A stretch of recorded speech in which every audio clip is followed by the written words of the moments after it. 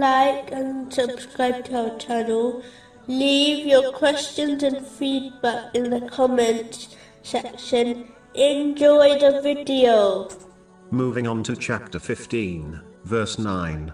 Indeed, it is we who sent down the message, and indeed we will be its guardian. A narration found in Imam Munzari's Awareness and Apprehension, number 30, advises that the Holy Quran will intercede on Judgment Day. Those who follow it will be led to paradise, but those who neglect it will find that it pushes them into hell. The Holy Quran is a book of guidance. It is not merely a book of recitation. Muslims must therefore strive to fulfill all aspects of the Holy Quran to ensure that it guides them to success in both worlds. The first aspect is reciting it, the second is to understand it, and the final aspect is to act on it, according to the traditions of the Holy Prophet Muhammad, peace and blessings be upon him.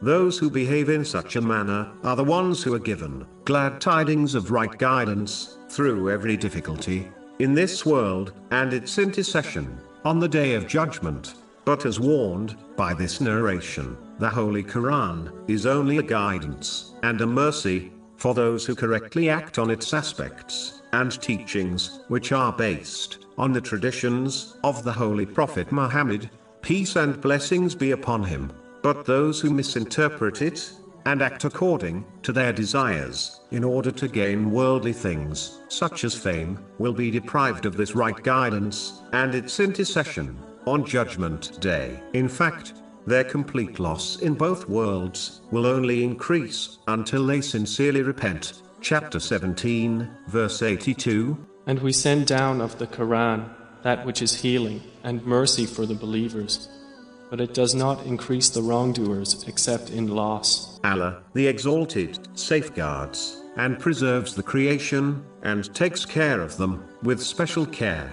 He protects the obedient from the plots and traps of the devil, and he safeguards the disobedient from his punishment in order to give them an opportunity to sincerely repent. A Muslim should act on this name by using the means provided to them by Allah, the Exalted, but always trust in His divine care in every situation and outcome, even if they do not see the wisdom behind some choices. This inspires patience and even contentment with the choice of Allah, the Exalted. Chapter 65, verse 3.